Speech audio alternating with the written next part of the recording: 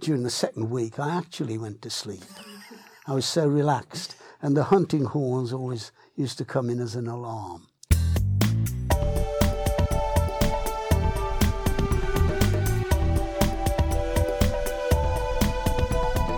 Hello and welcome to the Amateur of Life and Death podcast. I'm Laura East. And I'm John O'Neill. Each episode takes a look at a different aspect of the wonderful world of amateur theatre and features an amateur theatre maker talking about their theatrical life, theatrical loves, and the times when they've died on stage. Our backstage pass holder, John O'Neill, that's me, will also take us behind the scenes at the Crescent Theatre Birmingham to discover more about what goes into making a great amateur production. The theme of today's episode is comedy and farce. That's F-A-R-C-E, farce, in the theatre. And Michael McLernan and Laura will be talking to our guest, Jeff Poole, about his nearly 60 years as an amateur actor and theatre lover in the city of Birmingham and the town of Oldbury, and why the best comedy moments are not always the ones you plan for.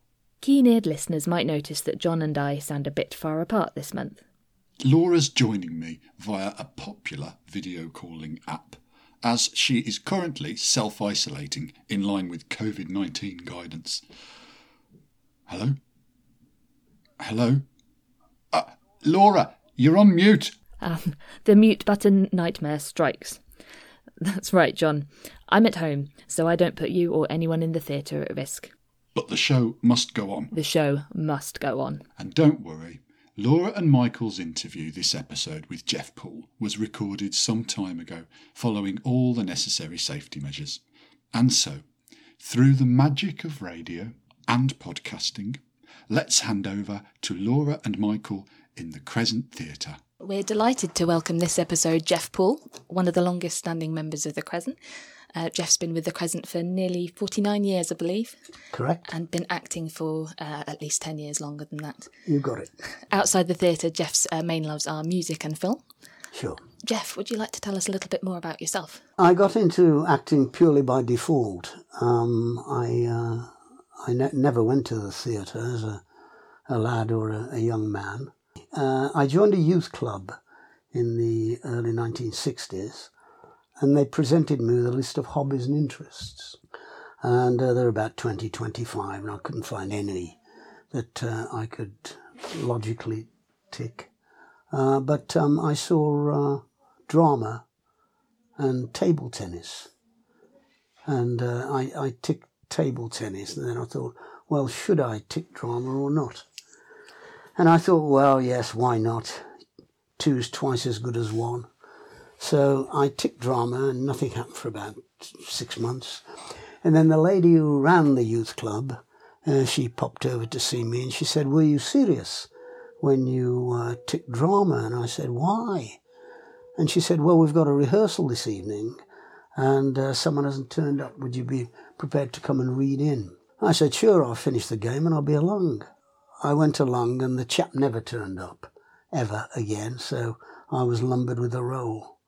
But then the chap who was directing these plays, he was a member of Oldbury Rep, and he said, if you want to persist with this when you finish at the youth club, perhaps you'd like to come along to Oldbury Rep. They're always looking out for fresh blood.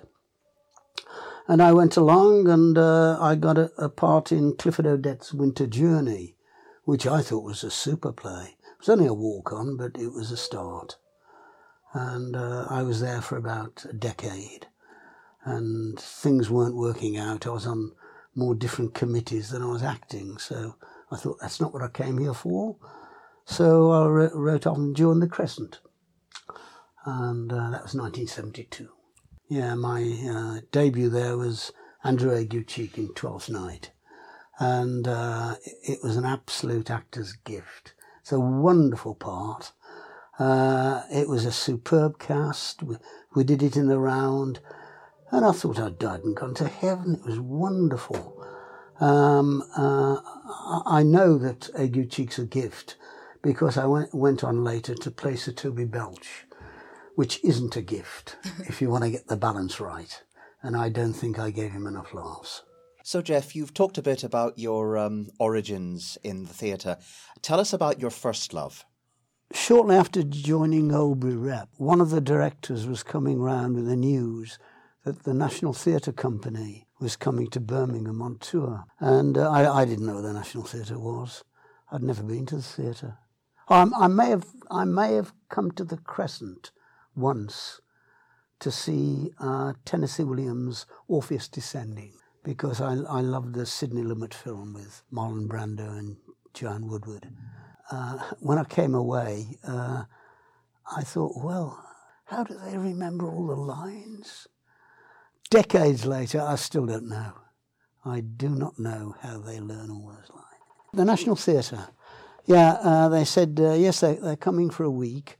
They're bringing Othello, Uncle Vanya, and Hobson's Choice. And he said, do you want a ticket? And I said, oh, yes, please, sounds good. And he says, which one? I says, oh, all of them. And anyway, I took my fairly new girlfriend, and along we went to see Laurence Olivier and Frank Finlay and Michael Redgrave and all these superheroes of the theatre. That was my first love. It was a week with the National Theatre. Week with the National Theatre. What's been the love of your theatrical life? Well, I've been involved in over 130 productions, so it's devilishly difficult to pick one out. I'll rattle a few off if I may. Of course. I love doing the Joe Orton trilogy, which I played Ed in Entertaining Mr. Sloane. I played Truscott in Loot and Rance in What the Butler Saw. I was particularly pleased with What the Butler Saw because it was a great cast, and the chap who was playing the dirty doctor, I forgot what his name was, the character's name, but he dropped out 10 days before opening night. So he was left with this huge dilemma whether to shelve it or not. The chap who was directing it, he had a colleague who was the guy who played Sloane opposite my Ed, Ian Hudson. I knew him quite well at that stage. And he came in at the last moment. He directed it at the Crescent about 10 years previously, and he really put us all to shame. It was phenomenal. Like most actors, I adored playing bottom. I had difficulty with the rehearsals because the lady who directed it wanted me to do Black Country, which is radically different to Birmingham. And because they elongate their vowels so much and almost stick an extra syllable in, it was havoc with the iambic pentameter.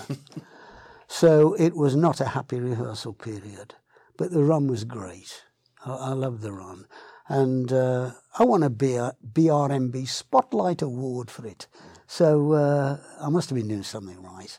The other news about that production, that was 1982, and the other news was that the following year, the director contacted us all and asked us if we'd like to do it outdoors at Alveston Manor at Stratford. And that was the very first Crescent production to be performed outdoors. And it was wonderful because, a bit of refreshing, but you didn't have to start from scratch on the lines again. We did 4 nights, and it was a joy. The only problem with acting bottom outside is that, as you all probably know, he's got about 20 minutes, 25 minutes when he's asleep on stage. On the stage, during the second week, I actually went to sleep. I was so relaxed, and the hunting horns always used to come in as an alarm. But when you're lying outside underneath this huge oak tree, and you've got a few spiders and you've got a few ants, and you can't start fidgeting because you'll upstage the actors. I never look forward to that 20 minutes, I tell you. But I love doing it. I loved Joe Keller in All My Sons. I don't know if this is relevant, but it was certainly relevant to me. In 1966, a new company opened in Birmingham called Independent Theatre. It was run by 2 Cambridge graduates, Robert Atkins and Anthony Everett, who went on to be Minister for Culture and Arts. And they wanted to form a radical theatre that had nothing to do with the Rep, the Alex, or the Hippodrome. And they proved it. With the first season, it was Georg Buchner's Wojciech, his Danton's Death, Max Frisch's The Fire Raisers, and then tucked at the end of the season, because they had to wait for the relinquishment of the Lord Chamberlain's censorship rules, it was Frank Wedekin's Spring Awakening. So I went along and I got the part of the showman in Wojciech. And not long after we started rehearsals, 2 weeks maybe, the guy playing Wojciech dropped out. And Anthony asked me if I'd take the role on. So it was by default yet again. And, it was wonderful. I mean, he broke all the rules.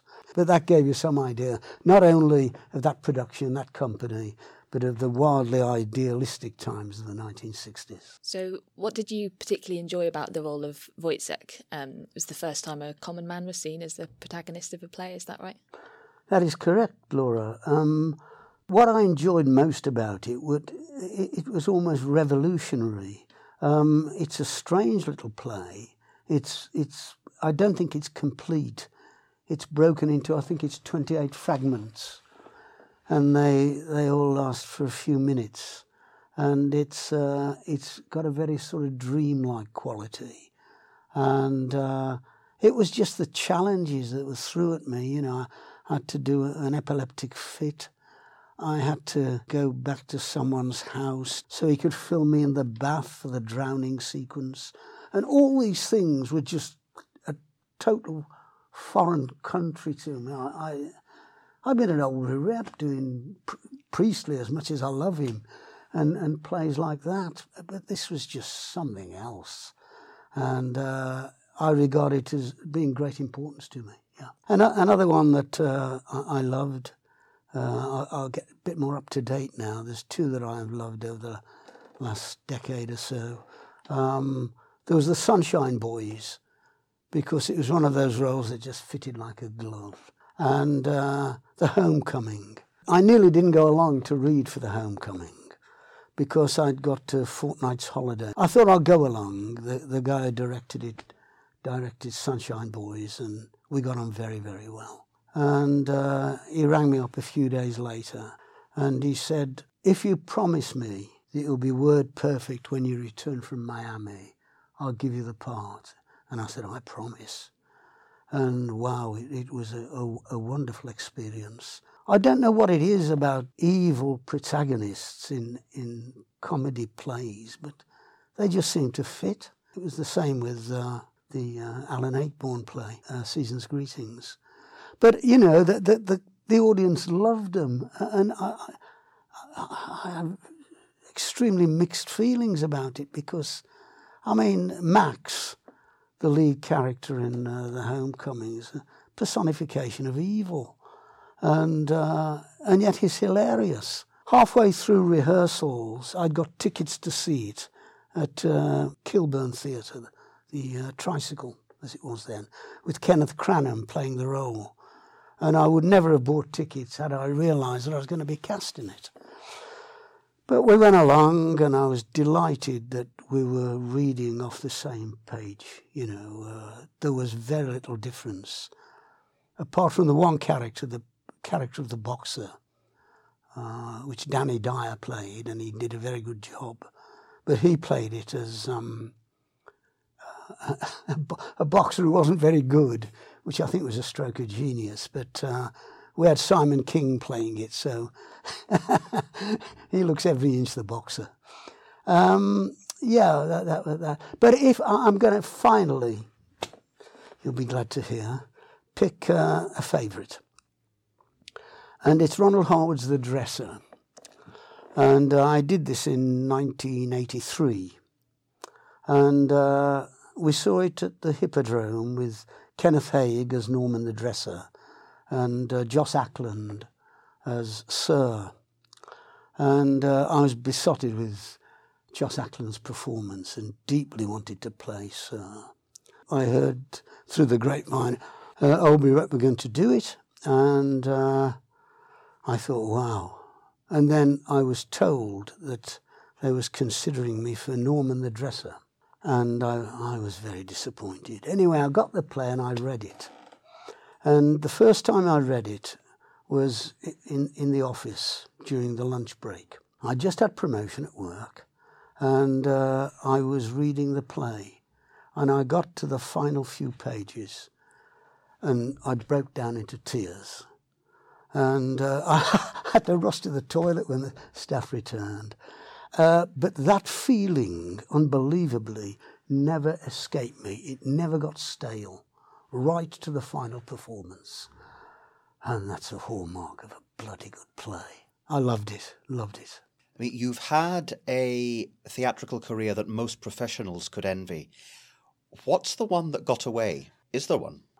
I suppose inevitably it's got to be Death of a Salesman, because when the Crescent did it, I'm trying to think of a year, in the 90s, I was in a quandary because Oldbury Rep were doing an Inspector Calls, and the Crescent were doing Death of a Salesman in the same week. And I read them through, and I thought, I'm going to go for the Priestley, because maybe I'll get a chance to do the Arthur Miller play later on. Anyway, I got the part of Inspector Gould in Inspector Calls, which is another great one that I missed. But yeah, that went well, nothing wrong at all. And then about 10 years later, the Crescent had got it in the program again. And I went along to the familiarisation, and I think I did the first audition, and people were speaking to me as though I was down for it, really, I've got to be honest. And then the rights to it were taken away at the 11th hour. I did read for it a number of years ago, and I was too old. Brendan Stanley got the role, and he was wonderful. I couldn't have improved on that. But that's the only one I can think of, yeah. Tell us about a time when you've died on stage. All the great ones have at one time or another. Well, the characters that I've died are quite a few, actually. Polonius in Hamlet, Banquo in Macbeth, but there's nothing really to tell about that. I've tried many a time and got out of it somehow. But a couple of amusing incidents. I was in The Merchant of Venice in 1975. I doubled up as Lancelot Gobbo and the Duke of Venice. Quite simple in theory. The Duke's self-contained into one scene, the important trial scene, and Gobbo's in and out throughout the duration, really. But back in the day, it was makeup as well as costume and wigs and everything. And he needed a different makeup. We timed it, and it would take 7 minutes. Now, I was promised assistance, and all went swimmingly for the first week. But the guy who was assisting me was of a highly amorous nature, and he was otherwise contained backstage in the wings with some fair damsel. So I had to do it myself. I'd just about got in on time, and the O-level students were in. It was the second Monday of the run. I came out at the top of the steps, and somebody down the front shouted out, "Oh, Gobbo's got all pounced up." And I couldn't contain it. I walked down these steps, and everybody on stage had lost it. The backs to the audience and shoulders shaking. And I said, "Antonio, I feel sorry for thee." And that's never left me. God, I couldn't sleep for nights. And the other one, I was in a play called The Young Visitors, Daisy Ashford, who was 9 years old when she wrote the book. And a friend of mine did a lovely adaptation. And I forget the character's name, but he wanted to be a gentleman. That was the ethos of his character. And anyway, it was chaos. I had a bowler hat, which was too big. So I asked the props girl to pad it out as best she could. Of course, it was first night, and anyway, she padded the bowler hat out, and the character playing the Prince of Wales came in. So I stood up and took the hat off, and of course the inside stuck to my head. Anyway, the whole place was in uproar. Everyone on stage couldn't. I contained myself for what must have been about 4 minutes. And then I thought, well, this is stupid, everybody in this room is having great fun at my expense. Why not join in? So I joined in laughing, and then we carried on with this. Thank you for telling us about comedy moments of your own. That leads us very nicely into our next question. What kind of comedy do you enjoy watching on stage? Well, comedy that's character-based. No, it's got to be about real situations and real people. Otherwise, it don't make me laugh. Have you got some examples of some of your favourites of those sorts of character comedies? Well, going back to Joe Orton, I think Joe Orton's absolutely amazing. The only problem with Joe Orton is that virtually every line is a laugh line. The Crescent is currently producing Table Manners by Alan Ayckbourn. Can you tell us about your experiences with Ayckbourn's work, both as an actor and as an audience member? I've been in several Alan Ayckbourn plays. The one, Season's Greetings, I played the same role 3 times. He's this absolutely beastly uncle who's he makes sure he buys all the children guns for Christmas, whether they're girls or boys. He sends them out to play with their new toys on the gravel pit. He's something to behold. And yet, it's a joy to do. The second time I did it, which was at the Crescent, there was quite a few kids in the audience. It was the Christmas production. When I came on to do the curtain call, all these kids were cheering, and I thought, this is not the right sort of message to send out. But I lapped it up. I loved the construction of the play, like all of his. What astonishes me about Ayckbourn is that he apparently got into theatre aged about 18 or 19, I think, as ASM. And I think he did a bit of acting, and he went on fairly swiftly to writing.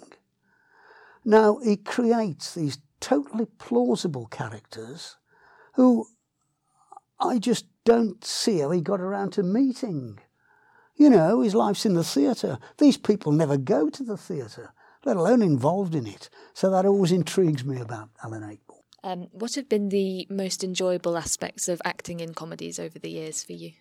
Well, it goes without saying, it's getting the laughs. It's timing them to perfection. I don't know how I've ever done that, but I've had a damn good try at it. The thing is, playing comedy, you more or less know where you stand. If you're getting a good reaction, you're doing it right. It's knowing that, you've got them behind you, whereas with Ibsen and Shakespeare's tragedies, you don't know that. Oh, sorry, I'm going to disagree with myself here. I played Gloucester in King Lear, and on 2 occasions when I was blinded, people had to be taken out of the auditorium. So on that occasion, I knew I was getting it right. Okay, yeah. You've mentioned about having the audience behind you and thinking you know where your laughs land. But what are the challenges for an actor of performing comedy, in your opinion? Well, I think it's not to play it for laughs. That sounds absurd. I've seen 2 Ayckbourn productions this year. One was his own work. He directed the new play Boy Next Door, which I thought was super. And I hadn't forgotten how funny he was. I hadn't forgotten his compassion, particularly for women. I hadn't forgotten the way he can construct characters. But I had forgotten how ingenious he was. It was astonishing to see this play, and it all came back to me. What a genius the guy is. Yeah. If you could only watch either comedy or tragedy for the rest of your play-going life, which would you choose and why? Oh, it'd have to be tragedy now. I'm at just the right age for tragedy. In fact, those lines of Prospero resonate more every day. Was it every third thought shall be my grave? But the other 2 thoughts are pretty lively. Tragedy. Fabulous. Thank you very much for joining us, Jeff. Oh, it's a pleasure. It's been an absolute delight. Pleasure. We'd love to see your award-winning bottom someday. You're very welcome. Thanks, Michael, Laura, and of course our fantastic guest, Jeff Poole. Now, John, Jeff told us about the joys and challenges of performing in comedy, and watching it as well. We also heard him talk about being a fan of character-based comedy, rather than farce. Although there are some brilliant moments of farce in Alan Ayckbourn's play Table Manners, there is also a lot of character comedy. We might hear about how the Crescent's cast of Table Manners is getting on with both types of comedy later in the episode. But when we're talking about farce, John, what do we mean? Picture the scene. You're sat in an audience. You're breathless with laughter. Or at least crinkled with amusement. But how do you know if what you're watching is farce? 1. Farces usually have absurd and highly improbable events in the plot. Situations make you laugh because of their ludicrous and ridiculous nature. Events can be disorganised and chaotic. Unlikely and humorous instances of miscommunication are common. 2. A degree of realism is maintained, despite the irrational or ludicrous situations.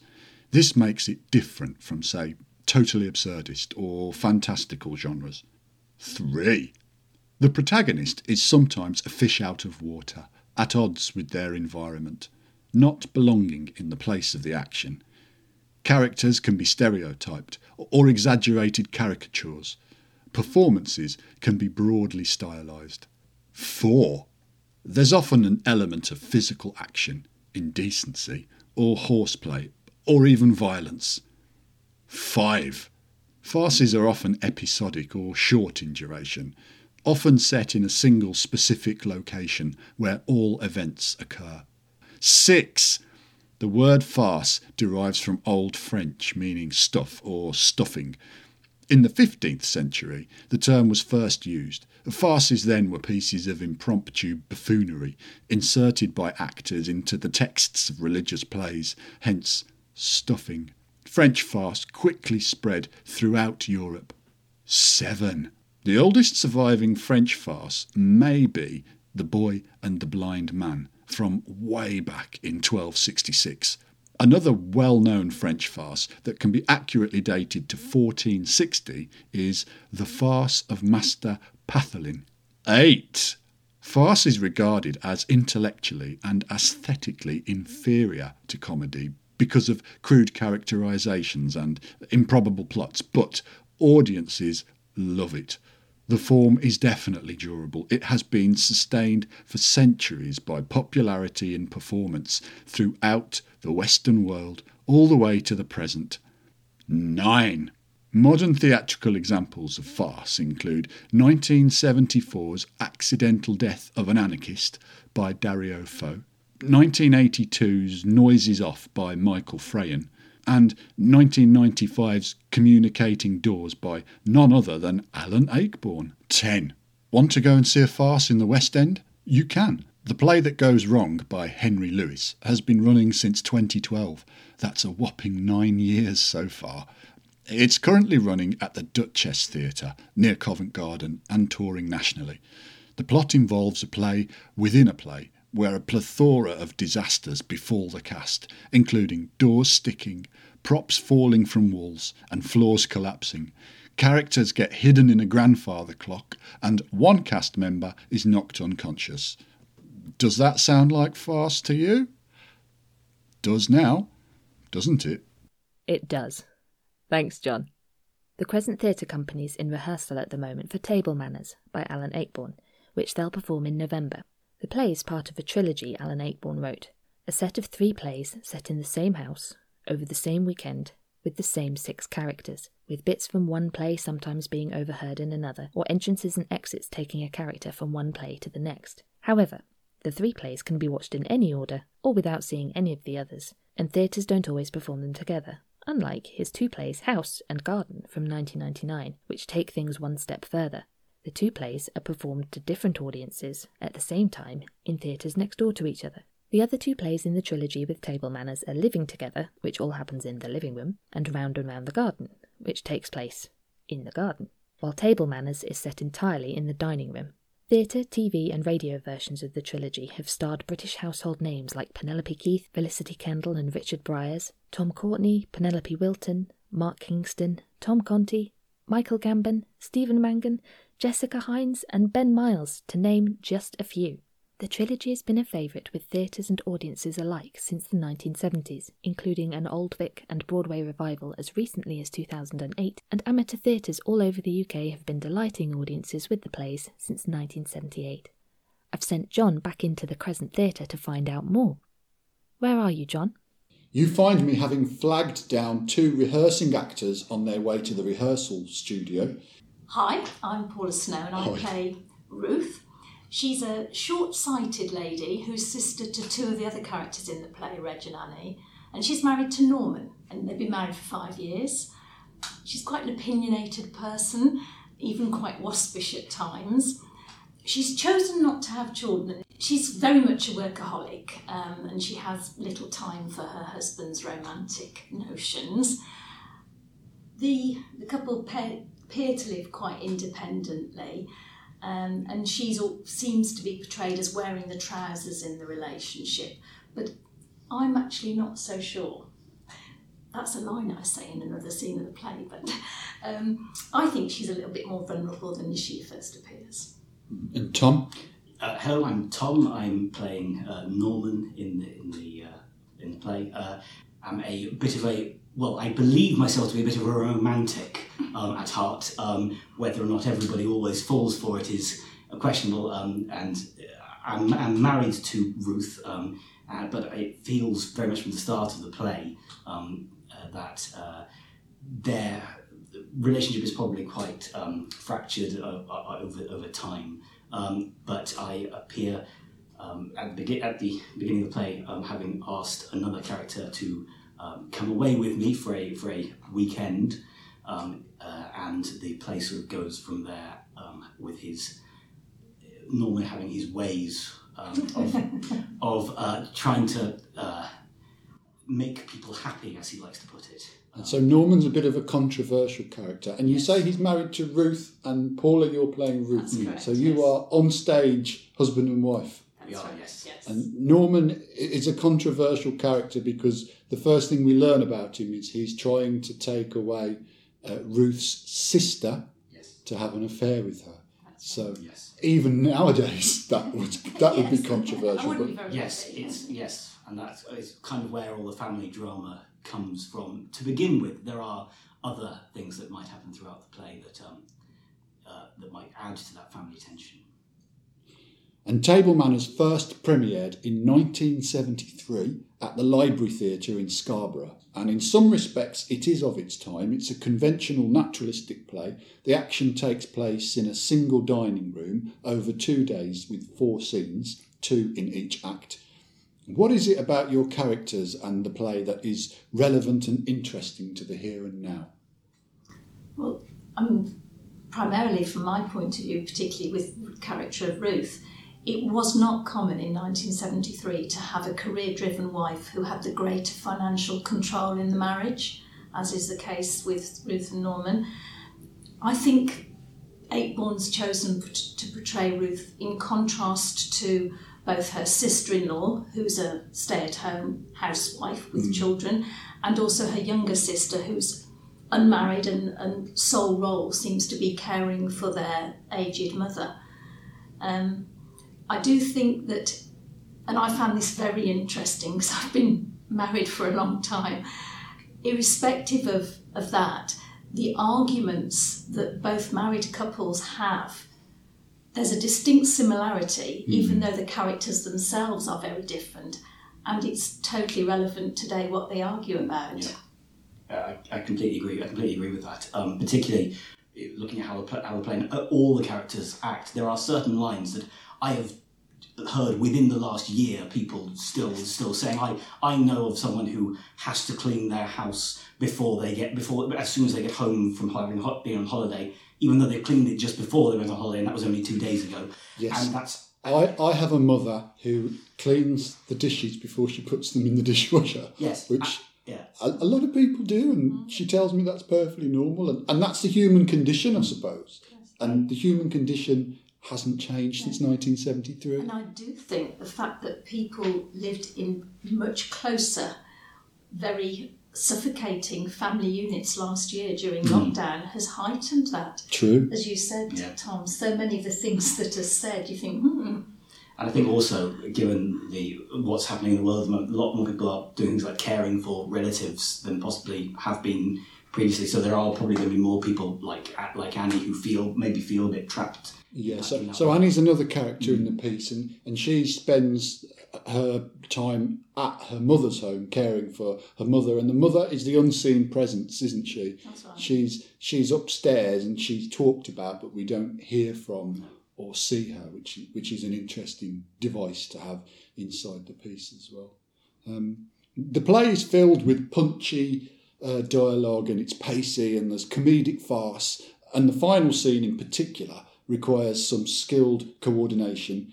Can you update us on how you're approaching and dealing with these challenges? To me, it's three things: planning, practice, and props. Yeah, big time. Yes, and I think when we first started doing it, there was a lot of sort of planning where all the movements were, and then we added props to it, and that just increased the amount of everything, and that actually goes throughout the whole play. Complexity, There's a lot of props throughout the entirety of this play. Yeah. And in the third act in particular, and the reason why I sort of picked the third act is because there's a meal that takes place. Yes. All the characters are at the meal. There's a real charade about who sits where, and then you're obviously dealing with cutlery, plates, food, and you're juggling all that around all the time while there's a bit of a heated, sometimes argument, sometimes discussion going on. That's right. I mean, I think there's not much room at all for any improvisation.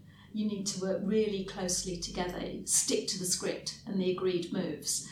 And then hopefully what the audience will see as a chaotic scene will be really harmoniously achieved. That's what it's organised chaos, isn't it? It is, very much so. What we're trying to achieve. I think that's really shown even in Aybourne's writing. He's got very specific ways that he wants everything done, which we are trying to adhere to as much as we can, but then we've obviously you've got to put your own spin on it to a degree, and that's been another challenge. It is, yes, because some of the stage directions, particularly in relation to the props, are very prescriptive, and indeed the dialogue just doesn't make sense without a clear interpretation of what they are.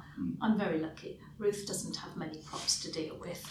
Actually, to be fair, neither do I. We're pretty lucky with the amount You've of props. got away quite lightly. Yes, there are one or two characters in this play who have a lot of carrying trays and passing plates around and getting exactly the right person to pass the bowl to at the right time.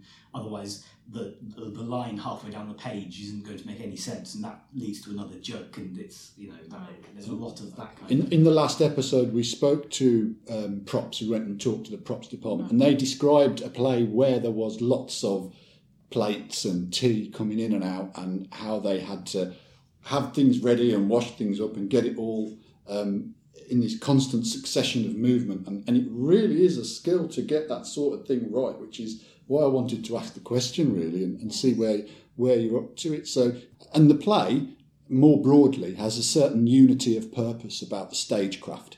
The dining room in which the play is set badly needs redecorating, according to the stage directions. The food that we see, when it's consumed or described, is dull, wrong, old, or badly mixed. The characters seem to be hungry or dissatisfied in some way. How does this carry through to your characters and their actions? On a lighter level and purely practical, because the food is so unappetising, it means we don't actually physically have to eat very much of it. Well, particularly you don't have to eat very much of it. I don't like it at all, so I don't eat very much. And so we sort of play around with it, which is, at least we get over the having to speak with your mouth full most of the time. Yeah, or choking on a bit of soup, which would be difficult to move beyond while you were performing. I mean, my character Ruth openly displays her displeasure during the dinner scene, verbally and physically, and that leads on to a more farcical element of that particular scene as well. I think actually one of the talking about the disgust that they have, particularly our characters have a tendency to make some slightly snide remarks, that might lead to some of the more comical elements to the play is, I think Ruth is much more sort of very, very snide and sort of making all these not very nice comments, whereas Norman tries to make them sort of almost slightly funny, as almost his ways of flirting badly, and I think they utilise those in interesting ways. Yes, I mean, I think the general theme of dissatisfaction that you alluded to, I think that's very much, whether it's the food, the houses that they live in, the situations they find themselves in, it just mirrors their semi-dysfunctional family relationships. I think it's the physical manifestation of that, really. Exciting stuff. And finally, Alan Ayckbourn, the playwright of Table Manners, is a prolific British playwright. He was born in 1939 and to date has written over 85 plays, which I didn't know before I started to do the research for this. And I think that's incredible that he's written over 85 plays. I think he's still writing too. Yeah, he's still going. Yeah, he's still going. Table Manners is itself the first of a trilogy of plays entitled The Norman Conquests, after your character, Tom. And nearly all of Ayckbourn's many plays have been premiered at the Scarborough Stephen Joseph Theatre, which he has a real relationship with. His first hit in 1969 was called Relatively Speaking, but what were some of his other plays called? To test your knowledge, I'm going to pit you against each other in a game of true or false, called Ayckbourn or Fakeborn. It's the best of 5, so 5 questions each. There's no pressure, but it is a competition. So, if I say the name of a play, you have to decide, is it real, Ayckbourn, or is it fake, Fakeborn? The first one, Paula, Drowning on Dry Land. Ayckbourn. Correct. 1 point. This was Ayckbourn's 66th play. It was first performed in 2004 and explores the 21st century phenomenon of unearned celebrity status. Tom, this one's for you. The Restoration Tragedies. Is that Ayckbourn or Fakeborn? Fakeborn? Correct. It is Fakeborn. That's 1 point each. Paula, this one's for you. A Bird in the Hand. Is that Ayckbourn or is it Fakeborn? Fakeborn. Correct. You're both on a roll today. Tom, Body Language. Is it Ayckbourn or is it Fakeborn? Ayckbourn? Correct. Well done. 2 points each.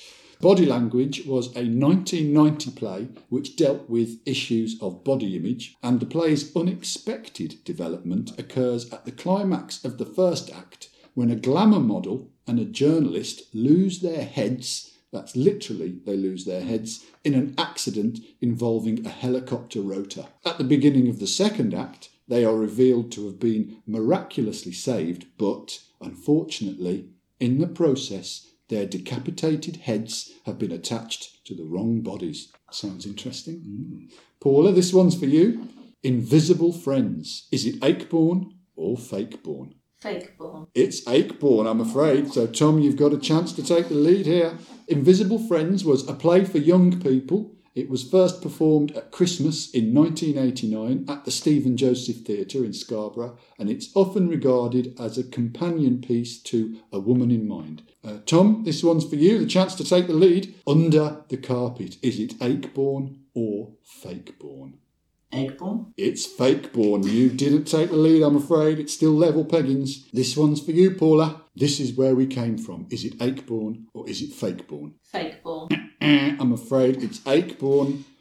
It's still level peggings at 2 points each. This Is Where We Came In is another play for families and young people which is based on the idea of twisted fairy tales, and it was first performed in 1990. Tom, Chinese Whispers. Is it Ayckbourn or Fakeborn? I think that is it. It's Fakeborn. Paula, Snake in the Grass. Ayckbourn or Fakeborn? Fakeborn. It's Ayckbourn, I'm afraid. It's a psychological thriller, ghost story, rather than a comedy, and it premiered in 2002. Tom, this is your chance to take all the glory. Okay. You've got a 50-50 chance here of winning the whole thing. Arrivals and Departures. Is it Ayckbourn or is it Fakeborn? Akeborn? It is Akeborn. You are the winner. Congratulations.